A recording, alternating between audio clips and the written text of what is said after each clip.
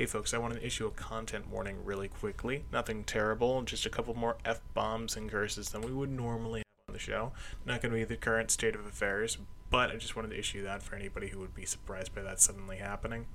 Also, first 4 minutes, our audio sounds a little more like hallway audio, but we managed to fix that up pretty quickly. So, other than that, enjoy the show.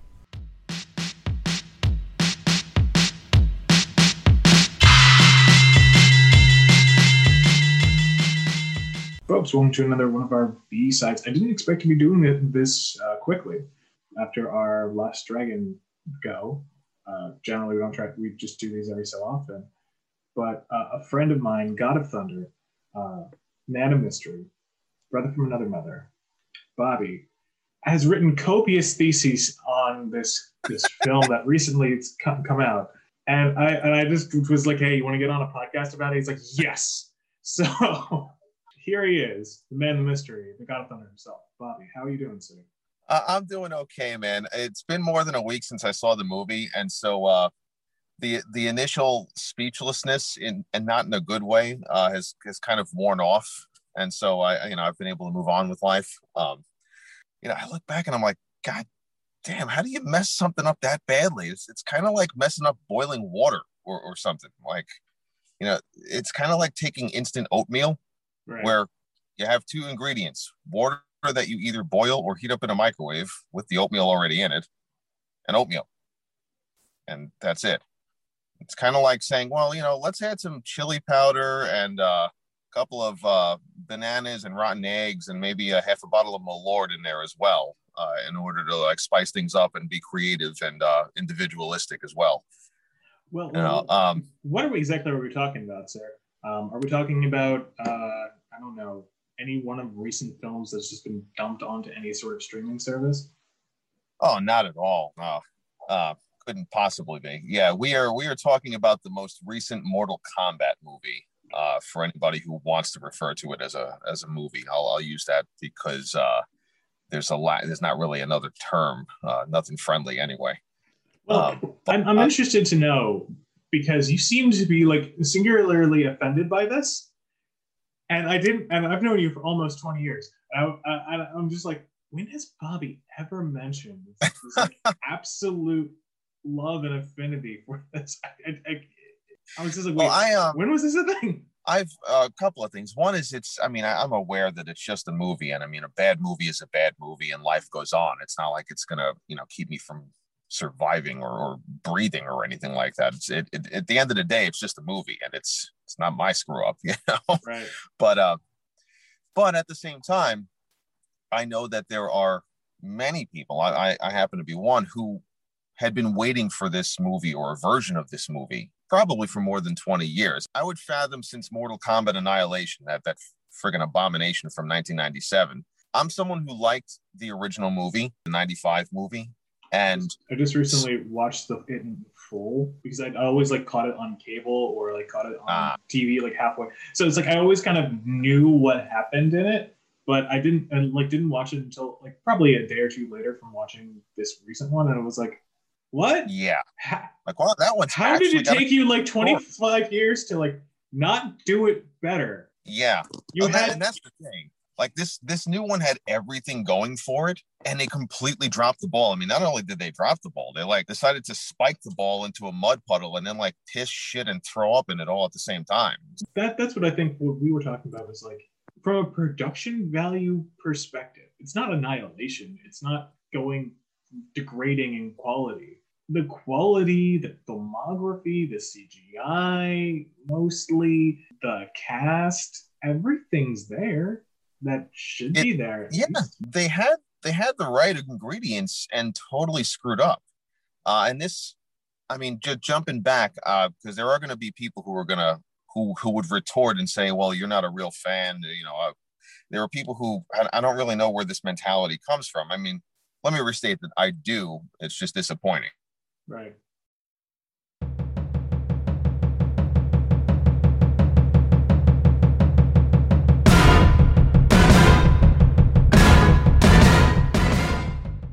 We're back. Yeah, we're back and better than ever. You were talking about people were complaining about you not being a real fan of this if you're complaining about it. But you seem to have some sort of take back at that.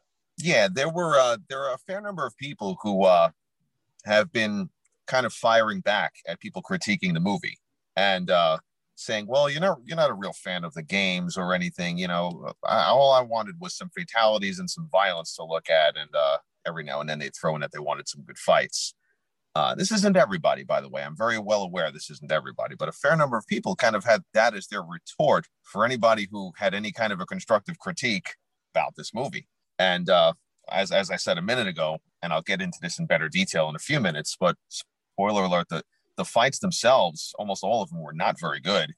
And even the fatalities, there were like one or two outlying ones that actually looked pretty good. And the others either looked really cheap or just didn't exist in the movie. So there really weren't that many quote unquote fatalities. And the ones that we got were not well earned, so to say. There wasn't a really good fight leading up to those moves. All right, I'll get into that in better detail in a second, but I don't want to get too sidetracked. Right. The main thing is there are people who kind of either don't realize or maybe don't want to realize that even though the first couple of games were very basic, more and more games developed over time, and there was a lot of lore and story added to those games and a lot of character given to the characters. So they weren't just kind of slots to fill in. It wasn't like, oh, this person looks cool, let me use them. After a while, they actually developed personalities for those characters and backstories. And I find it kind of insulting that that people will kind of one-dimensionally think, oh, it's just a mindless fighting movie. And don't get me wrong, there are quite a number of mindless, turn your brain off style, good, bad movies that I'm a big fan of. And they sometimes will be action movies. More times than not, they'll be low-budget horror movies, many of which I got in my collection. But those are the movies where, like, what you're going in for, and it's not necessarily supposed to have a well-written story. This was something coming from a series of games developed over decades, where there was now all of a sudden a good amount of lore to pull from. Yeah, you had 20 years between the first one, which was drawing on one or two games? Yeah, the first movie came out when only parts 1 and 2 of the games were out. And so they didn't have as much to work with. In fact, a lot of the story that was added to the first movie helped shape the other games afterwards. Plus, well, that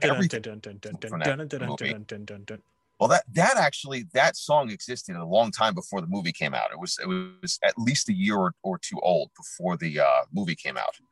There was a separate track, separate CD that came out from a techno group called The Immortals that did that.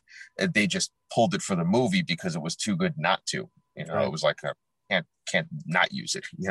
Side note, it drives me insane when people try to sing the Mortal Kombat song, but there's a very similar sounding house or techno song from that same era that they end up singing instead and not even realize. I'm like a fan of the game series since the first one. I first played these games when the very first game was only available in the arcades. It wasn't even out on the home consoles yet. And I have to go to like local sporting goods $45 or whatever. Yeah, more than that. If I remember correctly, I think they were more like $70 or something like that, because they came out on Super Nintendo, Sega Genesis, Game Boy, and Game Gear. Those were the ones that it came out on first, and then eventually came out on Sega CD also. I was a Super Nintendo guy, so I had it on that. But and unfortunately, the Super Nintendo version took out the more violent fatalities. They learned their lesson and left them in for part 2 when that came out. There's this weird stigma to where it's like, people think, oh, if you want the lore and the story, that you don't want the gore and the violence in there. It's kind of, well, you can have both. I'm really racking my brain trying to figure out why there's this weird divide in someone's thinking process that you can't have that you have to have one but not the other.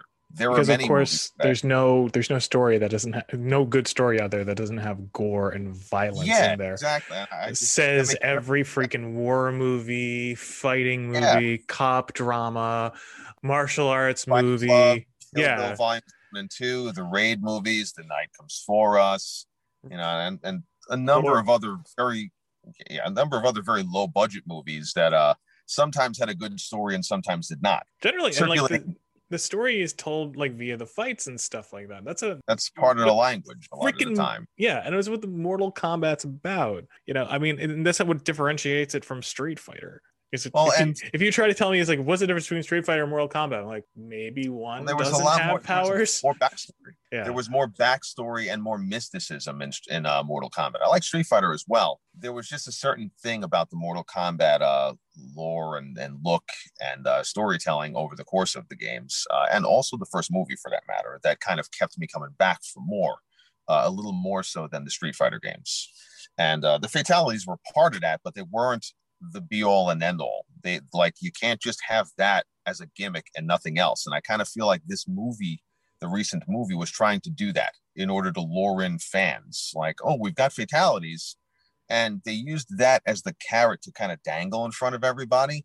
But there was no other substance to the movie whatsoever, which is really unfortunate because there were some very talented individuals in the cast, particularly Joe Taslim as Sub-Zero and Hiroyuki Sanada as Scorpion. Well, and that's the thing. They get this like opening scene. It felt like it was a different movie. Like it just felt like they get this opening scene that's just great.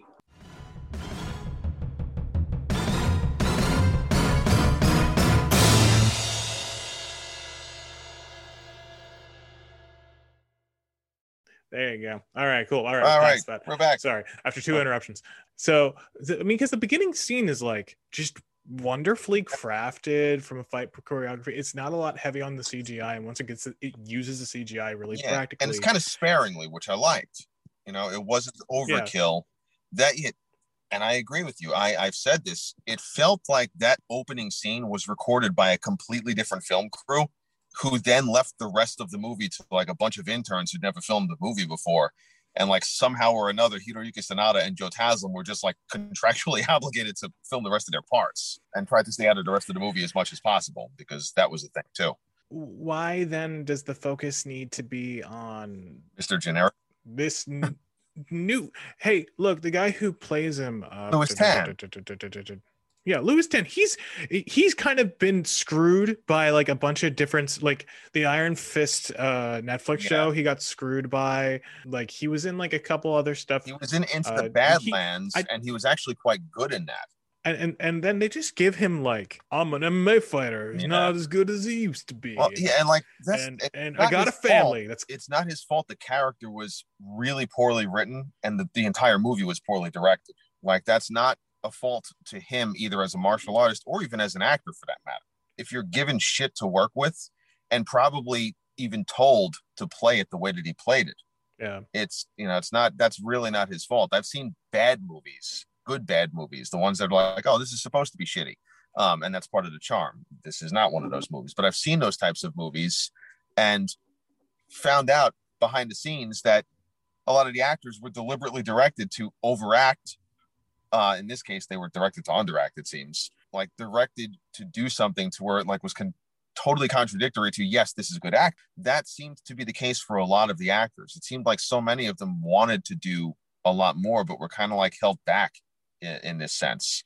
It seemed like the one guy that they kind of let off the leash a little bit was Kano, but they still messed that character up quite a bit. I'll get back to that in a sec. We were talking about Lewis Tan, but yeah, he's actually a very talented martial artist.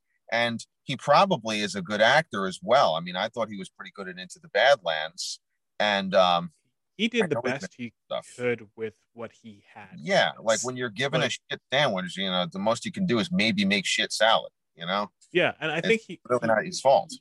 No, and like he does the part as well as he could, but he has nothing to go on. And then I guess if you want to walk through the plot or not. Yeah. I mean, like he's like a down on his luck MMA fighter with a family that's way too old for him. Like his daughter is way too old for him unless he had her when she was 15 or so, which is plausible, but raises too many questions and is too friggin' distracting for the rest of the plot. She looked more like his younger sister or something like that. Or might have been a rewrite at another point, but then like I wouldn't surprised. It seemed like they were trying to. I hated the whole "let's make him relatable" thing because they made him as unrelatable as possible as a consequence of that. Like indirectly or unintentionally, they ended up making him very unrelatable because the character turned into a block of wood personality-wise, and more to the point was he was a fucking weak character. I mean, he physically got his ass handed to him by everyone in the movie. We're getting into spoilers, by the way.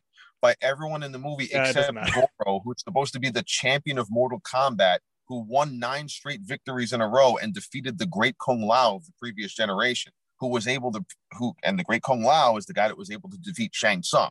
So in other words, Goro whooped the ass of the guy who whooped Shang Tsung's ass, and Cole dispatched of him like he was just some generic henchman as soon as he found his stupid magic power, which was really a Black Panther suit ripoff. Well, and like blade thrown in.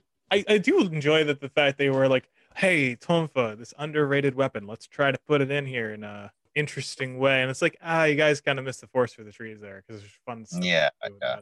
And the other thing was they made him an MMA fighter, which in and of itself wouldn't be problematic. I actually liked seeing some of the grappling in there. I liked seeing some of the ground stuff in there. What I didn't like was that they limited the groundwork almost entirely to Cole, because that type of stuff exists in other martial arts, not just modern MMA, and it's a misconception. And I'd like, they should really incorporate that in other fights and other characters, especially the military characters. All of those guys have some kind of a ground game.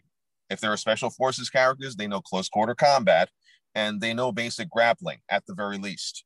And so I found it kind of ridiculous that they kind of left that stuff only to Cole. And more to the point is, other than when he beat up Goro and then magically, just had to help with the final fight and be the guy to deliver some of the last shots on Sub-Zero as well, which was the thing that kind of ruined that fight for me. He got his ass handed to him by all of these other weaker characters. He basically fought at the beginning of the movie when they're establishing he's a down on his luck past his prime fighter, because that's what we want to relate to in a Mortal Kombat movie, a guy who can't fight. Right. But he basically loses a fight badly to the MMA equivalent of Spider Rico from Rocky 1. Which I would be like, yeah, it would be cool if we just opened with, here's the thing. If they had just saved, I don't want to say like that because it was an awesome scene. Of course, why would they not want to show that? But if they had not opened the movie on like, meanwhile in Japan, they instead opened it with him and then and then slowly dipped into all this stuff. Don't make him related to Scorpion because that was why? The whole thing of like he was needed to bring Scorpion back. Like they've painted themselves into this corner now of like, okay, so is Cole required for Scorpion to be a presence in any of the other movies now? These guys painted themselves in a lot of corners and might not even realize it. That's only one of many. Like don't even get me started on the friggin' Arcanas / magical stupid powers, which that somehow I don't remember that being a thing in the game. It's not in any way, shape, or form at all. They made it up for the movie. And they even used the stupid tattoo thing. Like that's kind of taken from Mortal Kombat Annihilation. They have a tattoo that looks like that. That's a temporary portal between realms. And the gods characters have permanent ones. And so they literally took a shitty thing from a shitty movie for this shitty movie. Reading some of the like wiki on it, apparently this was supposed to be the third installment that never went anywhere. And then this is what was apparently pushed out 20 years later or whatever, which I mean, it's okay.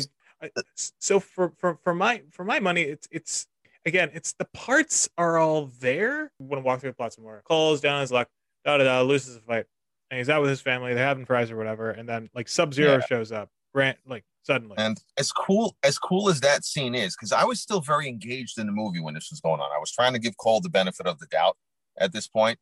Right. And I was still very engaged in this scene. For me personally, it wasn't until Cole showed up at Sonya's place that I started to disengage. And the reason why is everything prior to that at least was more cohesive. Well, and that's where the movie falls off. Like, because suddenly like Jax is, like your fight, has this weird side intro scene. And then suddenly they're like, I didn't even register that he got his name. And then he's suddenly there in his truck. He's like, get to Sonya Blade. I was like, what? Who? Wait, your guys are friends? Why does he know any of this? He picked them up quick, and I get it. You can just GPS the direction, the address that he gave. I get it. It was just cut so quickly and choppy that it was, I can understand people losing that. I got that when I first saw the movie. I understood what was going on, but I also could see where it would lose somebody because it was just happening in such a haphazard manner. But even the fight with Jax and Sub-Zero, I was still engaged. in that. I didn't mind that they changed how he lost his arms. They retconned quite a few things in the games. Yeah. There's plenty to pull from as far as good lore. But if you want to talk about the chronological order in which the games came out, there are a lot of things that were either retconned or redone or whatnot. And so Jax lost his arms a couple of different ways over time. I'm fine with them doing that differently. That's not a huge detail. Who gives a shit? After that scene is when it starts to really fall apart. Side note, the scene where Sub-Zero is making all the ice rain down looks really cool, but it's really not saying much about him as an efficient assassin. He already left Hanzo for dead without making sure he was dead, which is like a stupid James Bond villain thing. And that was obviously just bad writing. And it reminded me of Dr. Evil, like when Seth is telling him, it's like, aren't you going to make sure he's dead and watch him die? It's like, no, I'm going to just assume he's dead. And it was like, that's what it reminded me of. And then he does the same thing with Jax. Like, okay, you fell off. Yeah, it's like, is it too much for you to just throw an ice spike into his head and make sure that it hits the brainstem? I mean, sorry, not sorry. It's reality. Like, it's not that hard to do. You're master of cold. Well, then when did he? It's like, and this is the other thing with the transition from the opening scene to this scene is like, he's like, I'm no longer this guy. I am Sub-Zero. Really super quick and just like, did we miss something? Well, the other, and like, why is he Sub-Zero now? Like, he wasn't then. Have known that for the last 200 or 300 years. Like, that makes no friggin' sense whatsoever. Like, you just saved the line for now because you thought it sounded cool. It happens now because the plot said it needed to happen. You know. The other thing was, can we discuss how horrible Outworld looked? If you look at the first movie, the 1995 movie, you can say what you want about that film. Say that it's cheesy at times. First of all, it's not as cheesy as people want to say it is. There are definitely cheesy moments that are kind of, that didn't age very well. That's true. But it's not the whole friggin' movie. It's delicious. You know? It's the right amount of cheese. Yeah, it's also a product of its time. This movie is not a product of its time. The 95 film was a product of its time. And so there's going to be some inevitable 90s cheese that's kind of stuck to that. Love it or hate it. And I can, like, some of it, even I look at it, I'm like, no, yeah, that didn't age very well. And that's fine. I still like the movie, and I can kind of look past that because it's a cohesive story.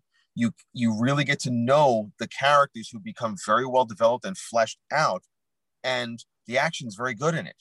The CGI is very dated. It's like a movie that's over 20 years old. Of course, the movie is going to have dated effects. Like, that's not a really fair comparison. You want to say shitty CGI for Mortal Kombat Annihilation, the sequel that could have had better effects and actually had worse effects than the first movie? Fine. I'm totally with you on that. Yeah, the original film, that was cutting edge technology for the time. And the only more advanced technology was if you were looking at Terminator 2 or Jurassic Park, which were bigger budget films. Yeah, and they didn't have, they had larger names attached to them, and they weren't. Yeah.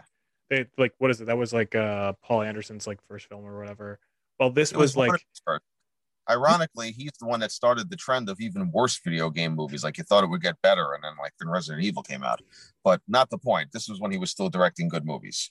You know, that and Event Horizon, basically. We're like, all right, he's a good director. I would agree with you that once it gets to the house scene with the lizard and introducing Kano, and well, the other thing is, I'm going to say this too. Sonya was almost as poorly written of a character as Cole. Like, she was a close runner-up. She was more exciting. Her end fight with Kano was one of the somewhat better fights that didn't involve Scorpion and Sub-Zero. And that legendary Mortal Kombat background trailer. Yeah, like, I will say, like, if you did a comparison, the Kano and Sonya fight in this movie is definitely a better fight than the Kano and Sonya fight in the first movie. But there are reasons for that. One of the main reasons being that Bridget Wilson, who played Sonya in the original 95 film, was brought on very late in production to replace the original actress who got injured. And her injury was going to take too long to heal for them to wait for her. They didn't have the budget to wait. Right. And so it was originally Cameron Diaz who was supposed to play the part of Sonya. She got injured. Bridget Wilson was brought on at the absolute 11th hour, and she didn't really have much time to rehearse the fight scenes or get in shape for the movie or anything. It's not her fault. She was replacing somebody. And so they had to kind of shorten that fight and scale it back quite a bit. So that really it was what it was. It still was a subpar fight, the one in the 95 film, that is. But there was at least a legitimate reason behind that. In this movie, the bad fights don't really have an excuse. And that's an issue I take with it. It's just bad editing and bad choreography. Although the Sonya Kano fight was one of the somewhat better non-Scorpion Sub-Zero fights in the more recent film. But back to Sonya as far as a character in this movie. Sonya is supposed to be a very kind of self-sacrificial, ballsy character. Like, she's a badass, but also has other people's backs, especially Jax, all right, who's one of her closest comrades, or one of her closest brothers in arms, I should say. Cole shows up, says what happened, that Jax stayed behind in order to kind of hold Sub-Zero off for them to get away. And Cole kind of asks, all right, what about Jax? And the most Sonya has any regard to this is, I sent him a text. Gee Willikers, you sent him a text. He's clearly fine. It's not like he can literally can't check it because he doesn't have any arms. Yeah. At least at that point. Like, clearly he's fine. I mean, you sent him a text. That text is just gonna, like, it's kind of like a med pack in a video game. Like, sending him that text healed any injuries he might have sustained. You know, like, you don't have to go check on him. It's probably only about 45 minutes away or something like that. God forbid you go back to the warehouse that Cole can show you and make sure he's still alive. And a lot of this is because she's so preoccupied with wanting to get her tattoo so that she could be a part of the Mortal Kombat tournament. Well, she's preoccupied with wanting that the whole movie that she turns it into a selfish ambition. She doesn't give a shit what happens to Jax until she actually sees him again and then can act concerned. And even her rivalry with Kano in this movie. In the original timeline, he's a thief, a smuggler, a criminal that she and Jax and others were trying to take down. And he even added it in that he killed one of her partners. And that's why she was after him. In this, the reason that they're holding him against his will is because he killed someone with one of the marks and now has one of the marks. Which is one of the worst mechanics, because it's like, so like if I was in a car and I killed one of them and I was just driving, does that mean I get the tattoo?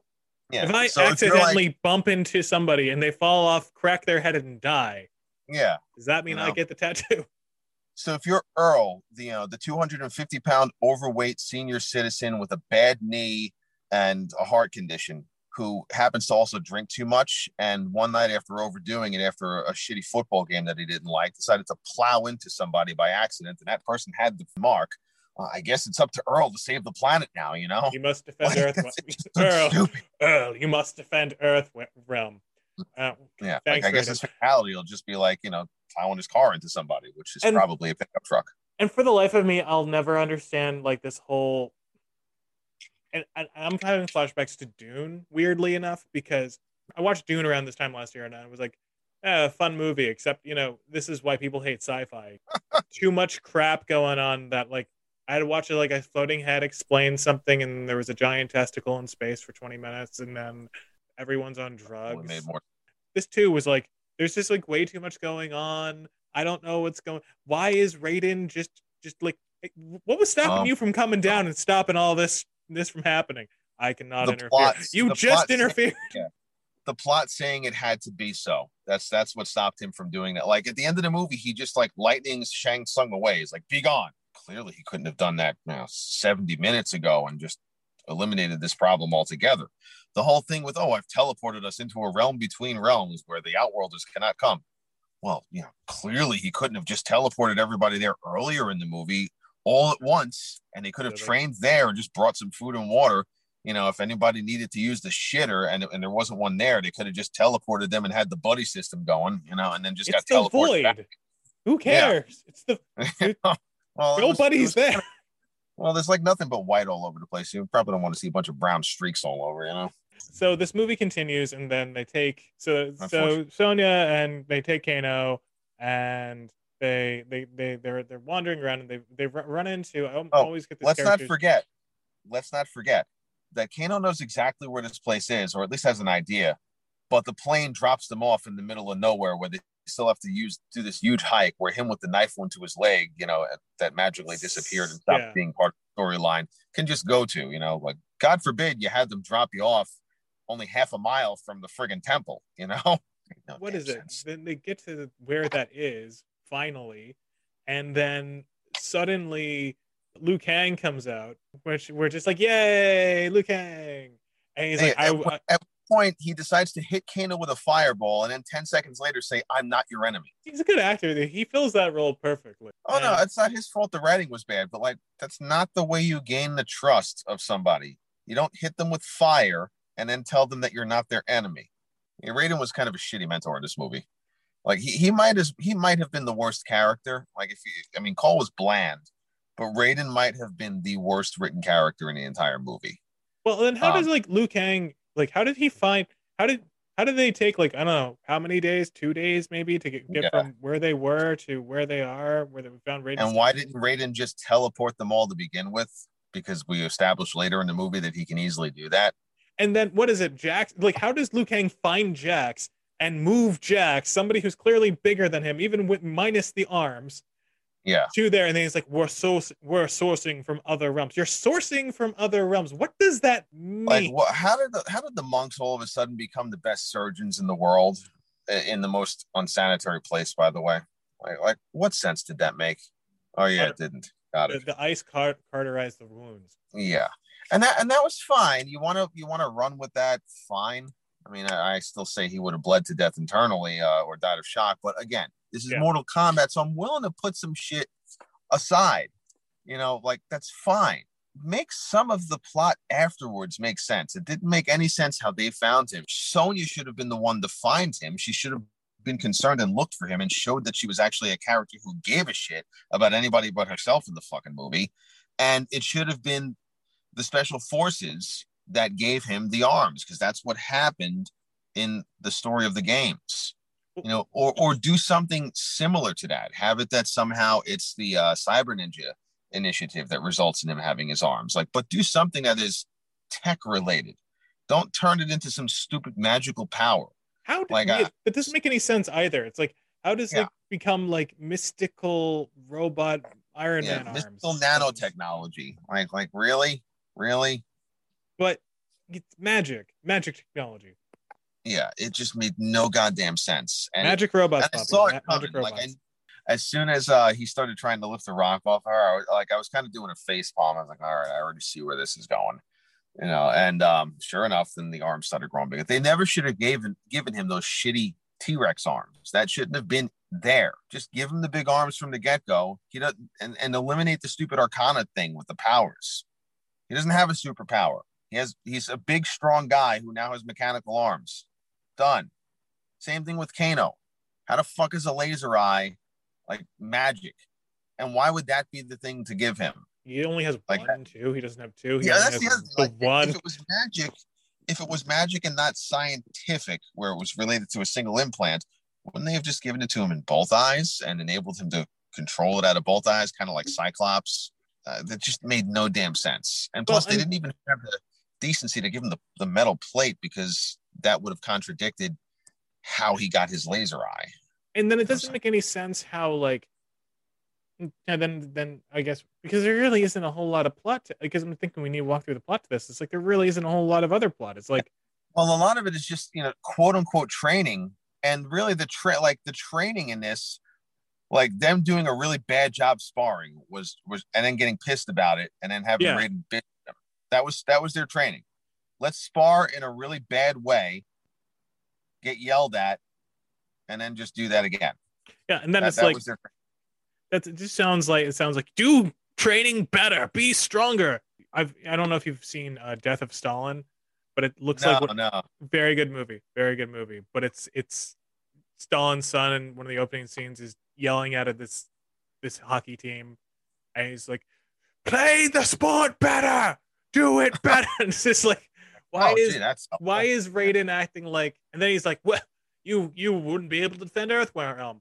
Aren't you a little concerned that these are the people about getting these guys up and stuff? Aren't you worried that these guys are going to get their asses handed to them? I mean, no, there's no real Mortal Kombat. It's just Shao Tsung wants to. I guess we can get to the actual meat of it. Is where I don't know. He's trying to fucking take out all the people for the tournament, which makes no sense. The other thing about this, where it's all pre-tournament.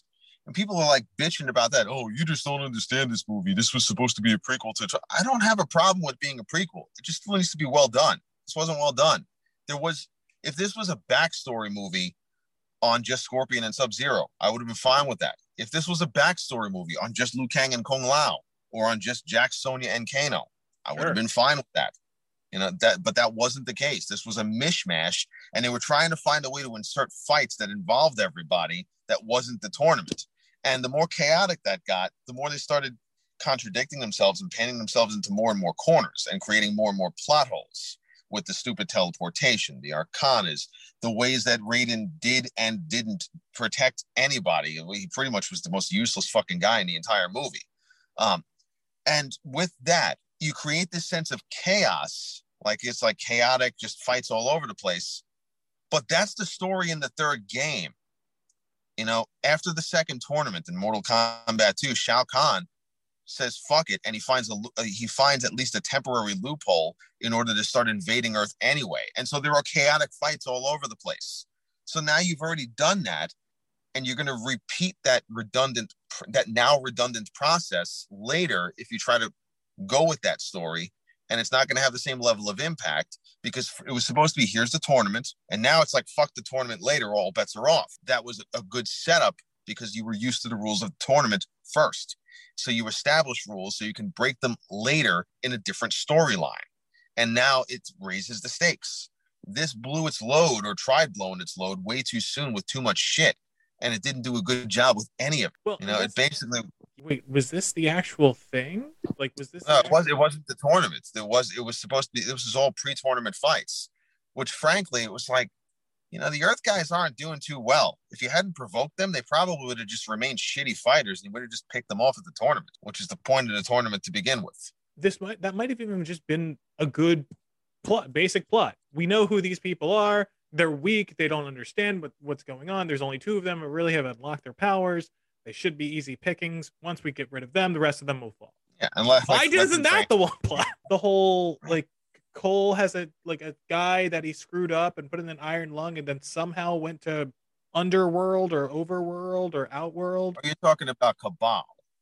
Who? Why did they know each other? Why was he there? Know each other in the games. They did make it that they know each other. They're actually both from the Black Dragon Society. They just didn't establish it well in the movie. The other thing that they did to kind of make Cabal like someone you couldn't take seriously, which was a mistake, was they gave him that stupid accent. And I say this as someone who grew up in New York, but they made him sound like a mobster that would be beaten up by Spider-Man in a comic book. And it was so ridiculous. He doesn't sound like that. Some people were saying, "Oh, that's exactly how he sounds in Mortal Kombat 11." No, it's not. I've played Mortal Kombat 11. He doesn't have that stupid accent. Well, and I think this might have also been the issue of having too much to draw on. There was too much to draw on. It's just that they didn't know when to stop, but they also didn't know when to start. The entire time I was waiting for the movie to start, and it never really kicked off in a good way. Yeah. After 15 minutes, it was kind of like the movie did a restart and never actually got the turnover. Well, and then I would 100% agree with. And then we get to the end fights, and the end fights just feel like, I don't know why Jax is fighting Hammer Man, Centaur guy. Yeah. Well, that's the other thing. Reiko was a character who appeared in Mortal Kombat 4. The big guy with the hammer doesn't look like that. He's a pretty muscular guy, but he doesn't look like that. He's not that big. And he's someone who easily could have been played by either Gary Daniels or Daniel Bernhardt, neither of whom would have charged some astronomical, unaffordable amount of money for the budget of this movie. Either one of those guys would have pulled that character off more accurately and better, and pulled off a way better fight scene as well. That fight scene was horrible. Well, and that didn't make any sense to me. And then I didn't understand why, and this goes into well, I can't interfere. Wait a minute, you're just interfering by grabbing a bunch of people and throwing them in a bunch of different places suddenly. What? Well, and then if you're gonna make it all chaotic like that, Cole specifically said that the last person they were gonna take out was Sub-Zero, but they were gonna all jump him at once. Well, why didn't you just do that with all the characters? So that way you're all fresh and you're not beat up from your fights. Yeah, you just take them out one at a time, like they were trying to do to you. Well, or they should have done to you. Yeah. Plus, in all reality, let's think about this for a second. And this is where it's a matter of because the plot said so. The tournament exists so that this shit doesn't happen.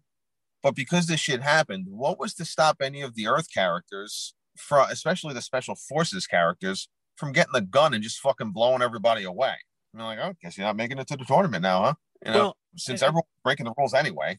And then, but at the end, the guy's like, "Well, death is only another realm." Da da da. I hate that because so basically, we've cheapened. So we can use Sub-Zero again. So we can use Goro again. Yeah, so we can use Reiko again. Supposed to come back as Noob Saibot. That I was fine with. As far as everybody just coming back to life, yes, they've resurrected people in the games, but that's because you're an active participant in a game and you just want to be able to play as certain characters.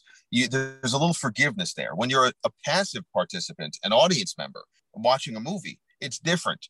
You know, your level of ability to suspend disbelief is different than when you're an active participant in a video game and are willing to overlook certain shit so that your gameplay experience can be more fun. Yeah. All right. But as a passive viewer, it requires more in order for it to actually be a good experience, at least for most people anyway. And that whole concept just made no goddamn sense. That means we could just bring anybody back whenever. So in other words, that completely removes any kind of emotional attachment, any tension you feel, any fear for the safety of any of the characters during any of these fights, because if they get killed, who gives a shit? They'll just come back later. Instead of it actually having an impact, it's just inconvenience. Right. This is what got me thinking at the end, where it's like they were like, "Well, I'm going to Hollywood," and then we get a close up on Citizen Cage. Oh my god! And that pissed me off more than anything else, to be honest. Because I already not appearing in this film. Well, I already knew he wasn't going to be in it. We're going to get into that in a second. But I already knew he wasn't going to be in it. I'd kind of at least accepted it enough. But the tease at the end was like, if that movie was good, I might have been okay with that tease. But the entire movie was so shitty. It was as if it was their way of saying, well, this movie sucked, but we're going to have Johnny Cage in the next one. You know, so come back. You know, I just saw an article saying that they promised more fatalities in the new movie. So once again, they're trying to dangle the carrot in front of the lowest common denominator of human intelligence, who's just going to look and be like, fatality. Like that's nice, but you need more to it than that for it to actually be good. You know, and that's the thing that pisses me off. It's like this isn't something that should be mindless. It shouldn't be a good, bad movie, and it shouldn't be a parody of itself. Things that fit in those contexts and those subgenres and so on. This shouldn't have been one of them. There's too much lore and background. I'm looking at the IMDb of the director, and he literally only has 2 credits to his name. He directed a commercial. Yeah, he directed a commercial, and then he did this. Yeah. So I mean, that's the level of care, I guess, that was given to this. Yeah. I personally believe that was done intentionally so that so that the production company, so Warner Brothers, could bully the guy around and control him more and just do with the movie whatever the hell they wanted. They were the ones who mandated that the new character be in the first place. Release the McQuaid cut. What I was thinking was at the end of that, and he's walking away, and it's the close up on Johnny Cage and all that stuff. That guy's a cage fighter, right? Why wasn't he Johnny Cage? Yeah. Well, you know what? Because he's a cage fighter. To be honest, I'm glad they didn't turn him into Johnny Cage, because as much as that would have made sense, Louis Tan looks nothing like Johnny Cage. That's okay. And I'm okay with that. Me personally, I get pissed off when the characters don't look a thing like they do in the original source material. And yes, I get it. In video games, sometimes because of the computer generating and because how they render a certain character, they might look different from game to game. But there are usually at least a general set of ideas for a character. And when it goes against that grain so much that the character is not recognizable, that pisses me off. Like, for example, Reiko looked like absolute shit in the movie. They turned him into just some big bebop or rocksteady looking moron instead of him being who he should have been. He's actually supposed to be a general second in command to Shao Kahn, and he's supposed to be actually a pretty good strategist. Plus, he's not that big. He's big, but not that big. And then it was like, what is it? Goro just looked like the Hulk plus 2 arms. As far as his look goes, I mean, his face could have looked a little better, but as far as them just doing him full CGI, I was fine with that because they enabled him to move around better. Do you want them to find the puppet from 1995? No, I was actually fine with the CGI from this movie for that character, for Goro. I just didn't like how they used him. They turned him into a plot device and he just became a henchman that got killed, and that was dumb. Melina's another one. Who? She looked not Melina. Yeah, exactly. You know, that's what Melina. That was half my response to this movie was like, wait, who was that? Was that the knife? Melina, was that the Psy knife girl, or was that the dragon lady? yes, Melina was the girl with the size who clearly didn't know how to use them. She looked nothing like the character. First of all, that character through the majority of the games had an Asian and predominantly Chinese look to her, with maybe the exception of Mortal Kombat 2 when they had actors and actresses play it, and the girl might have been white who played her, but she was a ninja-esque character who was supposed to be at least Asian or Asian looking. And in just about every single game, especially from the 3D era onward, when it was all computer generated, they gave her an Asian or predominantly Asian appearance. And so I didn't like the subtle virtue signaling that they did with like, well, let's race bend this character. You know, they had a perfectly acceptable black female ninja character that they could have cast, and that was Jade. That's not even virtual signaling, like quote unquote virtual signaling in that regard. Because what dialogue did she have? She had like, well, that's what I mean. No dialogue. So you screwed up one character, and then you didn't include another character who could have had some dialogue. Yeah. Well, I didn't even know who this character was. Yeah. It's what I fit into the category that I call fake woke. And that's a thing as far as I'm concerned. It's this like pat yourself on the shoulder. Let's show how virtuous we are by promoting such diversity, this, that, and the third, with it being as one-dimensional as a fucking dry piece of Chex cereal, that's cut in half also and put in the microwave. Same production company that apparently didn't want, like in Justice League, Cyborg to be like, they didn't want an angry black guy in there. So in this movie, it's okay to have that, and also have an African American woman who doesn't talk at all, and then is just complete demon villain, then gets killed off at the end. Yeah, because that doesn't fit stereotypes. Exactly. So if they really wanted to have a female black character in there, they could have just put Jade in there and not even bothered with Melina in this movie, especially because Melina should have been with Katana. They're supposed to be sisters in a sense. Which is like she's not even supposed to be Katana's clone. Katana's the one that usually wore blue and had the fans. Melina, by the way, not just what the actual actress looked like, but also the makeup looked like dog shit. The CGI teeth were fucking terrible. If you ever look at most of the last few games, it's this huge set of like shark-looking teeth that she has. And it was so quick that the way they did it in the movie, and it was cheap looking. It looked like garbage. Plus, she also usually wore a mask over it. They had like the dried blood over there instead. It was like, who realistically is just going to walk around with dried blood on their face? Like, that's the laziness, that you can't just put the ninja mask that everyone knows over her and then have her take the ninja mask off and reveal the teeth, which is what the character did all the time. Which is in the games. Well, and that's like, especially in this day and age, kind of would even make more sense to a degree. Well, then the other thing is her outfit should have had at least some purple. To be honest, I hated the color palettes of the clothes in this movie. I'm not saying everything had to be super bright, but Mortal Kombat is typically a pretty colorful set of games. All right. As far as the legitimate diversity of the characters, and second of all, as far as the outfits and the set designs and all that stuff as well. So Melina was supposed to be wearing a predominantly purple outfit. Does it have to be some bright purple, non-practical for combat thing? No. But throw in a little bit of the actual color that the character wears. Don't make it like everything's got to be black leather. Yeah, like that annoys the shit out of me. I mean, you know clearly more than I do about any of this, but it's like, that's why I wanted to get your take on this. But it just felt like when they got to the enemy characters, they were just like, and you, and you, and you, and you, and I was just like, were we supposed to know these people? Okay, I guess Rita Repulsa is getting all her minions together and they will conquer Earth, which is exactly what it felt like. Oh my God. Not only were they so bland that they could have been anybody, but the way that Shang Tsung was introducing each of them when they first showed them, Natara, my beauty vampiric queen or whatever, so-and-so, the ancient reptilian, send him in. And like it was, are you fucking calling in a wrestler to a match at a show? Like, I kind of expected him to say, if you, Jill, the master of unlocking, like, that's what I was expecting was going to be down the pipeline. And next, it was like it was the worst dialogue that I've heard since the fucking first Resident Evil game. It was like God damn. They could have really done a better job with this. And I think this is, everyone's like, video games can't be good movies. Well, yeah, I mean, like, there's some debate on that, but ultimately, it's like you just have a simple martial arts story Yeah.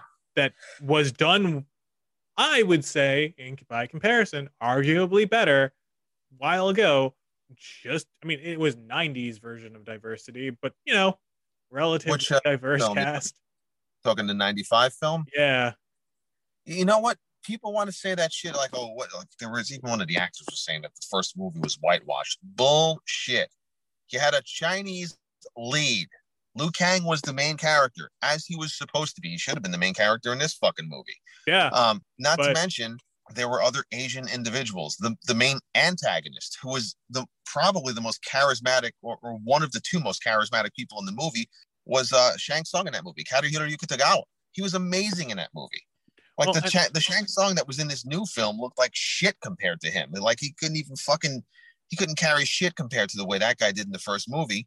You think of Shang Tsung, you automatically think of that 95 version because he was just so memorable and good in that role. and I don't want to do too many comparisons because I would love to just do a like standalone episode on that film alone. Yeah. But I will say this: Christopher Lambert, like, can pull off a Scotsman who meets to pull off a Scotsman who meets another Scotsman who happens to be Egyptian but is actually Spanish.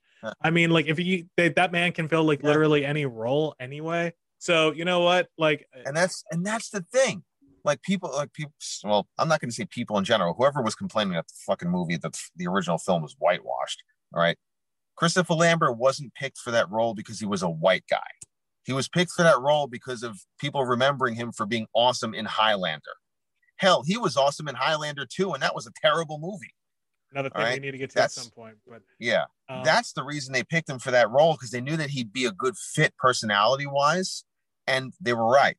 And I've said since seeing that movie, since seeing the 1995 film, I've always said if they were ever to remake Mortal Kombat and try to do it again, that in all honesty, I'd be happy if they actually did cast an Asian individual to be Raiden, to be a little closer to the mythology, the original source material that they kind of pulled in order to make that character in the game. The actor who played Raiden in this movie was fine. They just directed him to just be like, I'm an angry man. But yeah, like, in my opinion, I actually wanted to see an Asian version of Raiden, because I got that the source material was Japanese and also Chinese, for that matter, as well, for the creation of that character in the original games. That's what I did really like at the beginning of this film. They had they had a Chinese guy and a Japanese guy speaking to each other, and they were like, I don't understand what you're saying. But they recognize that. It's like, I don't understand what you're saying, but I am going to kill you. Yeah. You just killed my family. They just kept that alone. That was good. Yeah. But the rest of it, not so much. But Christopher Lambert was the one guy that I've always said he's the one person who can acceptably play Raiden, because he did such an awesome job and brought so much to that character. And I can't see anybody else who's not an Asian guy playing the part. And I get that. But the guy that they got, whether it was his acting or the directing or a combination of both, they made Raiden into a block of wood other than when he was just being an asshole. Yeah. And it was so frustrating because there was supposed to be so much more to that character. He was supposed to be like the wise one who's guiding everybody and helping them grow as characters and so on and so forth. And whether they were going to make him as humorous as Christopher Lambert was, or make him play it a little more straight, or maybe meet somewhere in the middle of that, he needed to have a personality, and so did Shang Tsung in this movie. Not to mention the fact, and this is probably more due to the fact that the character in this movie had such a little personality that I started resorting to a previous role that he played. But Shang Tsung in this movie had practically no personality at all, was given very little to work with, it seemed. And as a result, through part of the movie, I kept seeing him as the guy in The Dark Knight, the money launderer or whatnot that Batman had to go to China to get. And I just kept thinking of the Joker. I didn't even recognize him as that. Holy crap. That's him. And I kept thinking of the Joker talking to him on the television screen. I know a squealer when I see one. And, like that, I kept thinking of that every time I saw this movie, because he wasn't giving me a new personality to identify with as Shang Tsung. Well, and like that was the other thing. Like, these guys are just like, why don't they just fight? And then they don't have to have a whole, like, all right, but Yeah. Mortal Kombat. Well, the other thing was, and we got to address this. Other than the Scorpion and Sub-Zero fights, other than the fights that involved one or both of those individuals, most or all of the fights in this movie were not only subpar, but pretty awful. Like not only I can't recall them. That's the problem. Like I couldn't tell you what problem. I couldn't tell you. Like I really like the whole like Liu Kang like fire dragon thing. That was cool. Yeah, I did appreciate what they did with the Tonfa. Like I actually did appreciate that because I know how like of an undervalued weapon that is with a lot of people. Yeah. It's not as well known. I did like how they tried to try to make something out of that other character with the hat.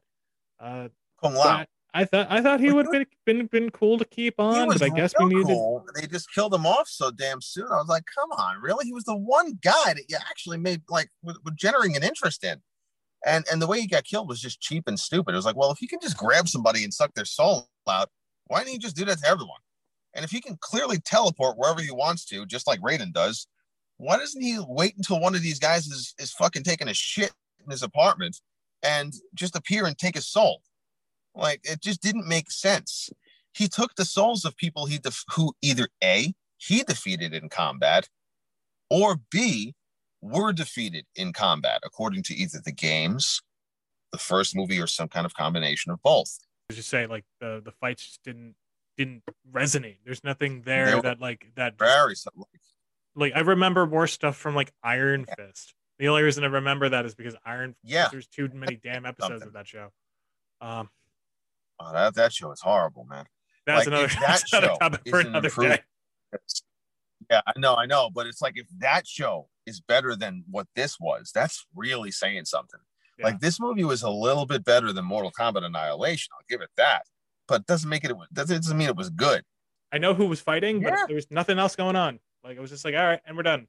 Yeah, I remember sitting in the theater, and the whole time I'm looking at these fights, and I'm like I was easily able to tell when some of the guys who were more experienced in martial arts were deliberately and painfully slowing their shit down so that whoever they were fighting in that scene can keep up with them because they obviously didn't rehearse enough.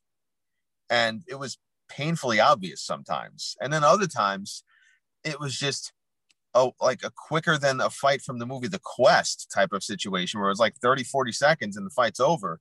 And it was also edited and cut so badly. Whoever edited this film, like whoever actually cut this shit up the way they did, needs to be blacklisted from ever editing a fucking film ever again, because they did the worst job imaginable other than accidentally shredding the entire thing in half. Well, and it could also just be a matter you could of like, barely tell what's going on. What they had. Like that was the other thing. Is like you don't know like how the filmography worked. They might have just been like, let's be merciful to people, keep it in 90 minutes. Well, it's two things. One is there are moments where there are these quick cuts where someone's here and then they're in another spot that doesn't make any sense sometimes. Oh yeah, and that's all. Then there are other moments. It's the Tenet problem where let's talk over here now. Yeah. Well, the other thing is there are other scenes where it's obviously hiding the lack of experience of some of the actors. Yeah. And that's where you should have hired people who were more experienced in martial arts and fight choreography and who could handle that workload very professionally and more consistently. I mean, is that so much to ask? You take a look at the Raid movies, you take a look at The Night Comes For Us, you take a look at the Undisputed movies or the Ong Bak movies, Tom Yum Goong, aka The Protector, and a number of other films that go back to even further back than those films. You take a look at Wheels on Meals or Dragons Forever. You take a look at the 36 Chamber of Shaolin, 8 Diagram Pole Fighter, or I could keep going. But my point is, there's and even plenty of films that otherwise were like, go ahead. Yeah, like you even take other films that otherwise had low quality in every other area, but got the fights right, like The King of the Kickboxers or No Retreat, No Surrender 2 and 3, which were not related to the first film, but not the point. But the fight scenes in those movies are off the chain, and they had a lot less to work with. They had about the same budget as probably the price of a used car, and they still got that shit right. And this big budget film, it might not have had the same budget as an Avengers film, but it's not a pretty damn good budget. Okay, $50 million is a decent film. And you look at the fights and you're like, what the fuck did you do? Did you have like a drunk college kid who practiced wrestling with his roommates in a fucking yard, choreograph this shit and just like turn it out like as a first draft in like 30 minutes? Because that's what it looks like. Well, and I think this was reliance on CGI and nonsense like that. Oh my god, yeah, like the backflip that Sonya does, and like some of the other moves all throughout. And some of this stuff could be CGI, not all of it though. Like too much of it was CGI. It's really doing that. It's doing that blend that should work, and it should work with a bigger budget movie. And I always agree with this point, where it's like even if the action can still be good, and you can still get like. How hard is it to find solid actors or to train up solid actors or to train? It's been done before. Solid performers to become better actors, because you probably just need to figure out what that characterization needs to be, and it's just Oh well. And any final thoughts? You want to cap? Yeah, you know what? Like as far as final thoughts go, I'm on the fence as to what I think about the potential for a sequel for this, because I know that they're already greenlighting the thing. I'm pretty sure about that. They've been talking about it left and right in different articles and so on and so forth. These guys really need to course correct and up their game. I'm at a point where I personally don't ever want to see the 2021 film ever again. Like I wouldn't see that film if it was jokingly as a drinking game. You'd literally have to pay me money to sit through that film again. If they're going to make a good sequel, they really, really need to actually listen to the fans. Like this whole time, with all the hype that was building up to this movie, they were in interviews with a bunch of people on social media. Like they were pretty gracious about that. And you know what? It worked.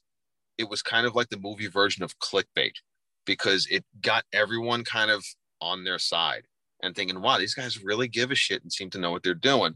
Let's see what they churn out. I'm not crazy about the new character they're adding, but let's see what they do with it, because they seem to really care.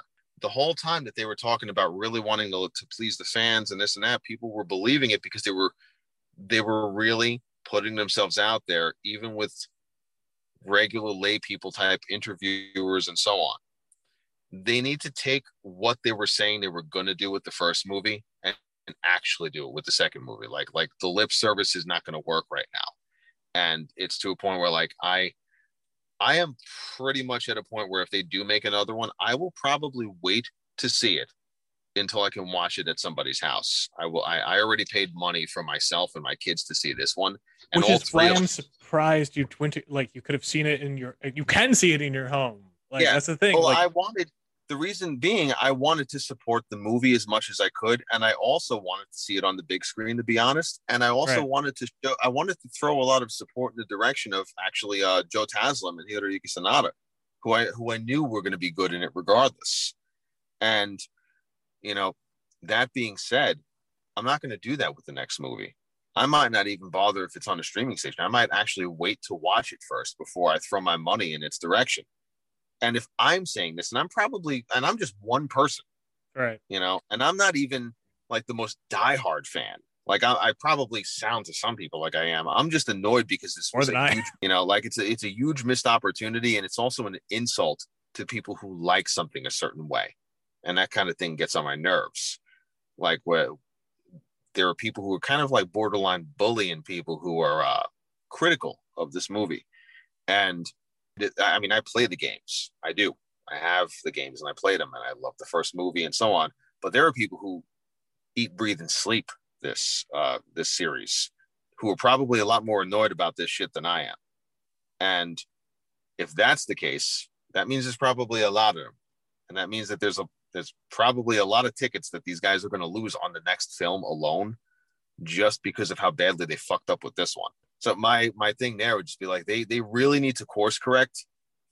I'm even open to them like flat out doing retcons at this point to some of the stupid shit like the Arcanas. If they flat out retcon that the same way that Rocky retconned the brain damage from part 5 and part 6 to where they never even mentioned that bullshit, you know, I'd actually be totally fine with that, you know? Well, like they need to literally just do away with a lot of the mistakes they've painted themselves into a corner with. As somebody who's just casual with it, like someone who was just like saw people talking about Mortal Kombat and was like, oh, let's check this out, see what's up. It's just sad to see nowadays that like they can't get this right. It's annoying to see low standards, especially for something like coming from a big studio and something that's like supposedly representing. No, that's exactly. Yeah, and that's why I think they could make a second movie with Johnny Cage in it, and you just if they cast the right guy, like they're already veering in some directions where I'm like, oh God, not again.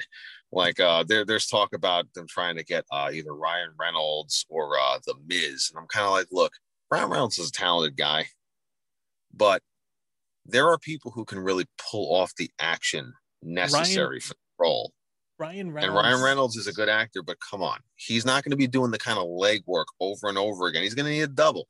He's in his like what, mid-40s at this point. That's not going to work out. But even like, you know, Scott Adkins and Elaine Moussi, either one of them would easily nail that role, action wise and acting wise and look wise. They would nail that role, and each of them is almost 40. So, but you know, so I'm not really worried about the age because they both still look the part, but they can actually deliver.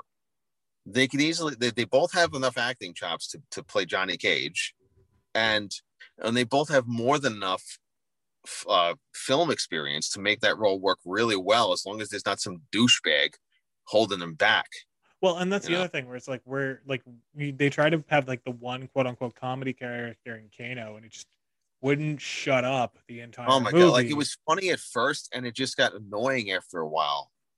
And then like even for the people who want to say he was funny throughout, that's nice, but they took away any semblance of that character being menacing or posing any kind of a threat to anyone else in that movie except for Cole, and that doesn't count.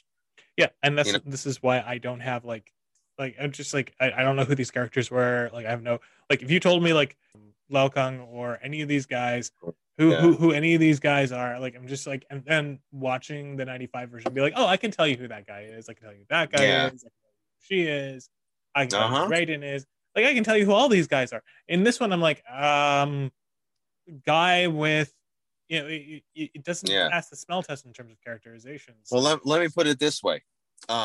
You remember in the 95 film, Liu Kang fights the other ninja that started out as the reptilian creature, Reptile. Right. That's supposed to be the lizard thing that Kano kills. It's supposed to be the same character. Right. So instead of us getting a really well choreographed fight that was actually engaging and exciting, we got some CGI piece of shit instead. Which literally looked like it. Literally looked like at the end. Yeah. Like, I mean, that just goes to show how little these guys get it. But wasn't the heart rip out spine thing one of the moves in the game? The heart rip out thing was, but it was so cheaply done. Like, it did not look great. Oh my God. Like, that should have been against a human character, not a reptilian, because it kind of lost the effect there for me. Plus, I know what Reptile was supposed to be like. Yes, he has a true form as kind of a reptilian creature, but more of the form of how he was playable in the games was he always, even when he looked scaly at times, he always resembled some kind of a ninja in his better forms. And he had martial arts moves. And so he had kind of like a humanoid look to him and was able to pull off martial arts moves. That's why they did it better in the 95 film. That's how he looked in the first couple of games, just like a ninja, you know. And in that context, they didn't have to worry about CGI. They just had to worry about the actor being able to pull off martial arts moves. And they got Keith Cook to play the part in the 95 film. So there was no problem with that at all, because that guy's an excellent martial artist, you know. But with the new one, with Johnny Cage and whatever other characters, they really need to step up the game as far as the fight choreography. They need to look at the Raid films. They need to look at a fair number of the better, I'd say, Michael Jai White or Scott Adkins films. They need to look at martial arts films where the camera actually focuses on the action, doesn't zoom in and cut everyone's limbs out, and doesn't do such quick cuts that you can't see the movements. And also doesn't have 40 other things going on that you have to keep cutting to. Like, no one gives a shit about the other 40 things. We want to see the fight. Which leads me to believe they didn't choreograph this well, or it wasn't. No. Or they didn't have camera people who understood how to catch this correctly. Or yeah, Yeah. or it might have been both, or it might have just been like what they had wasn't really workable. That's why I'm saying like I don't ever want to blame any one particular person because you don't really know. So that's why I'm This just yeah seemed like a group fuck up to me. Um, yeah, and I would say the people least responsible were the actors because there were other people who were supposed to make sure that shit worked right, and they seemed to drop the ball. They got to get a better team on this. They've already painted themselves into a lot of corners at once, and so we've already lost the opportunity to do some really cool origin stories. I mean, unless they do prequels, which might be good but aren't going to have the same impact because we already know what it's already leading to. which is and this movie like was already kind of that. So what are you going to prequelize? Yeah, So and there's no point to that at the end of the story. You yeah, just need to trudge on and do something better. I say this, yeah, or it's like Batman Begins. I didn't really think it was that great of a movie when I first saw it. I thought it was like okay, but like going back and watching it, you can appreciate it because you saw Dark Knight, and Dark Knight was really good. Maybe not Dark Knight Rises, but I mean, in kind of retrospect, you can kind of view it as a good starting point. Even from a you know, bad starting point, you could have a good sequel. You know that has happened before, but yeah, I'd agree. They've yeah, got to get it. They've got to get it right next time.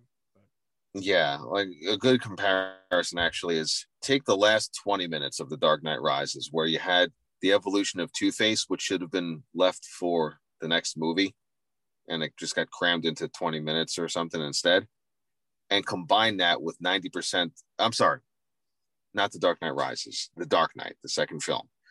Take the last 15 or 20 minutes of The Dark Knight, the whole thing with Two Face, which should have been reserved for the third film and wasn't. It was just crammed in and rushed. Combine that with 90% of the third film, The Dark Knight Rises, where it was kind of a mess. And that's kind of the problems, or set of problems that this movie suffered from, but on a lower budget scale. They tried cramming way too much in there instead of letting things breathe. And that was a huge mistake. When the first movie came out, as much as there were a lot of limitations and a lot of shortcomings of that first movie, they knew how to let a scene breathe. They knew how to develop characters and keep a movie well paced. And they knew how to focus on a fight scene without cutting out the action and without it getting shortchanged for the sake of whatever else might have been going on in the scene before or after. They knew how to flesh out the main characters. They kind of shortchanged the Scorpion and Sub-Zero characters in the 95 film, but only 2 games had been out by that point. There wasn't as much history yet. That's first of all. Second of all, had they done the second movie right and had the same team on board instead of getting a completely new team of subpar individuals because a sequel was like rushly greenlit, Yeah. they probably would have been able to have both of those characters return in a more appropriate fashion and flesh them out better. But we just didn't get that opportunity. Yeah. You know, and that's I believe why so many people were looking forward to this movie, the new one, because the second film back in '97 was such a massive disappointment. It actually kind of not only left a bad taste in people's mouths, but even kind of tainted the memory of the first film because it picks up right where the first one leaves off. Really, And really, really jarringly. So yeah. that's why I think I would say that give anything a chance that comes around. I would say at least in a chance when to kind of improve, especially if like you like love this franchise. So I would Yeah, I would even give it a yeah, chance if it no. came around. I would necessarily go out and see it in the theaters, but as somebody who's just again a casual guy, I would say it could have been done better. But don't ever blame anybody specifically. I think Yeah, you were right in saying this the is kind of actors maybe are a group fail. yeah, the actors I would say are the people least responsible for how poorly this turned out. And as far as I'm concerned, there are some of them, Hiroyuki Sanada, Joe Taslim, they both did a superb job in that movie. It's not their fault that things got cut up in the editing room. They both did really excellent in that. And I've made it a point to say that how good of a job they both did, despite the fact that the film itself turned into a mess because of other people's mistakes. Yeah. You know, so Cool. I do give credit where it's due. You know. All right, my friend. Well, I think we can cut it there. And Bobby, thank you so much for joining me in this slightly impromptu version of this. And No problem. I hope we It's get nice, you on. nice talking about you. Yeah, I hope we get you on again. Yeah, that would be nice, man. We could probably schedule it on a weekend or whatnot. But yeah, hit me up and we can do this on a different topic. Hopefully one that's not as negative. If you want to hear Bobby passionately talk about training, that is also a topic we did, but that'll be a different topic for a different time. All right, folks. Thanks for listening, and talk to you again.